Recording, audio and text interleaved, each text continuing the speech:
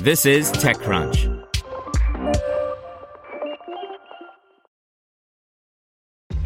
This episode is brought to you by ShipStation. You know, some things take a lot of work, like sending little robots to far-off distant planets. And just as that's challenging, so too is running a successful e-commerce business, especially when there's so much to do. So I want to introduce you all to ShipStation. Now, I love using ShipStation because of its easy-to-use dashboard, which makes managing orders and printing labels a breeze and super smooth. Oh, and the customer service is just out of this world. It's exactly what you need to help grow your business. Sign up for your free 60-day trial at shipstation.com/technews. That's shipstation.com/technews. This is TechCrunch. Zepto, a 10-minute grocery delivery app in India, raises $60 million. By Manish Singh.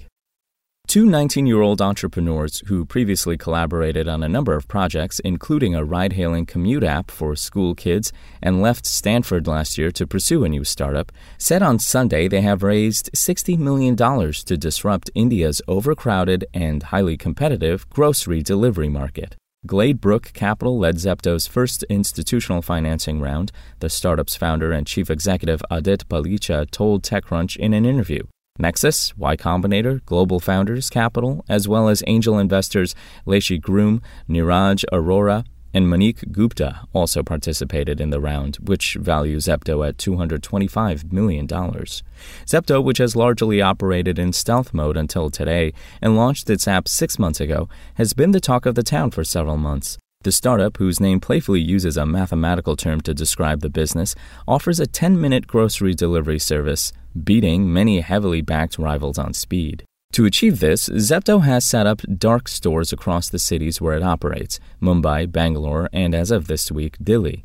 Palicha said these dark stores, which the startup has set up, are designed and optimized for fast deliveries. Zepto's approach, for which Palicha said he looked at other markets and spoke with the operators running those firms, is different from many Indian startups that rely on regular grocery stores for inventory. The way we are growing right now and the current penetration and frequency of usage we are seeing, the opportunity is just massive, he said. The startup plans to soon expand to Hyderabad, Pune, and Kolkata and grow the number of dark stores it has to over 100 by early next year from 40 currently, he said. The idea to create Zepto came, said Palicha, when he and Kaivalya Vora, the other founder, were locked in their houses in Mumbai last year because of the pandemic. We just had been exposed to the entrepreneurial and tech startup world in a very deep way. Now we were in Mumbai, and the biggest problem for the two of us bachelors was securing grocery and essentials, he said. Maharashtra, like every other Indian state, had enforced lockdown to contain the spread of the virus, which, among other things, meant that deliveries were taking 2 to 3 days to reach their customers.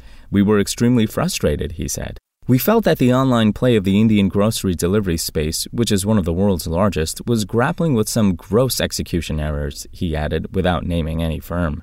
Zepto, which has assembled a team that includes former executives from Flipkart, Uber, Dream11, PharmEasy, and Pepperfry, competes with a number of heavily backed startups including SoftBank-backed Swiggy and Grofers and Google-backed Dunzo, many of which have expanded to the fast grocery delivery category in recent quarters. We've been ignoring the noise and executing heads down for a long time to perfect this model, and our efforts are paying off. Today, we're consistently growing 200% every single month with an unstoppable team, robust product infrastructure, and deep access to institutional capital, said Palicha. At stake is an opportunity that is estimated to be worth $21 billion by 2025, according to a recent note prepared by Stanford C. Bernstein analysts. Online grocery penetration is expected to reach about 3% to 5% by 2025, from less than 1% today.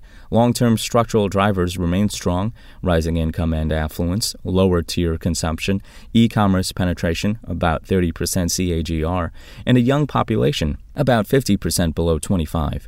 Grocery spend as a proportion of income remains high at about 30%, they wrote in the note. There is significant room for driving higher penetration in existing cities with high traffic, increase in conversion and retention.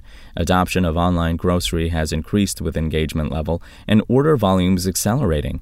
DAU, daily active users, has seen strong growth for many e-grocery apps during lockdowns. Downloads have increased recently.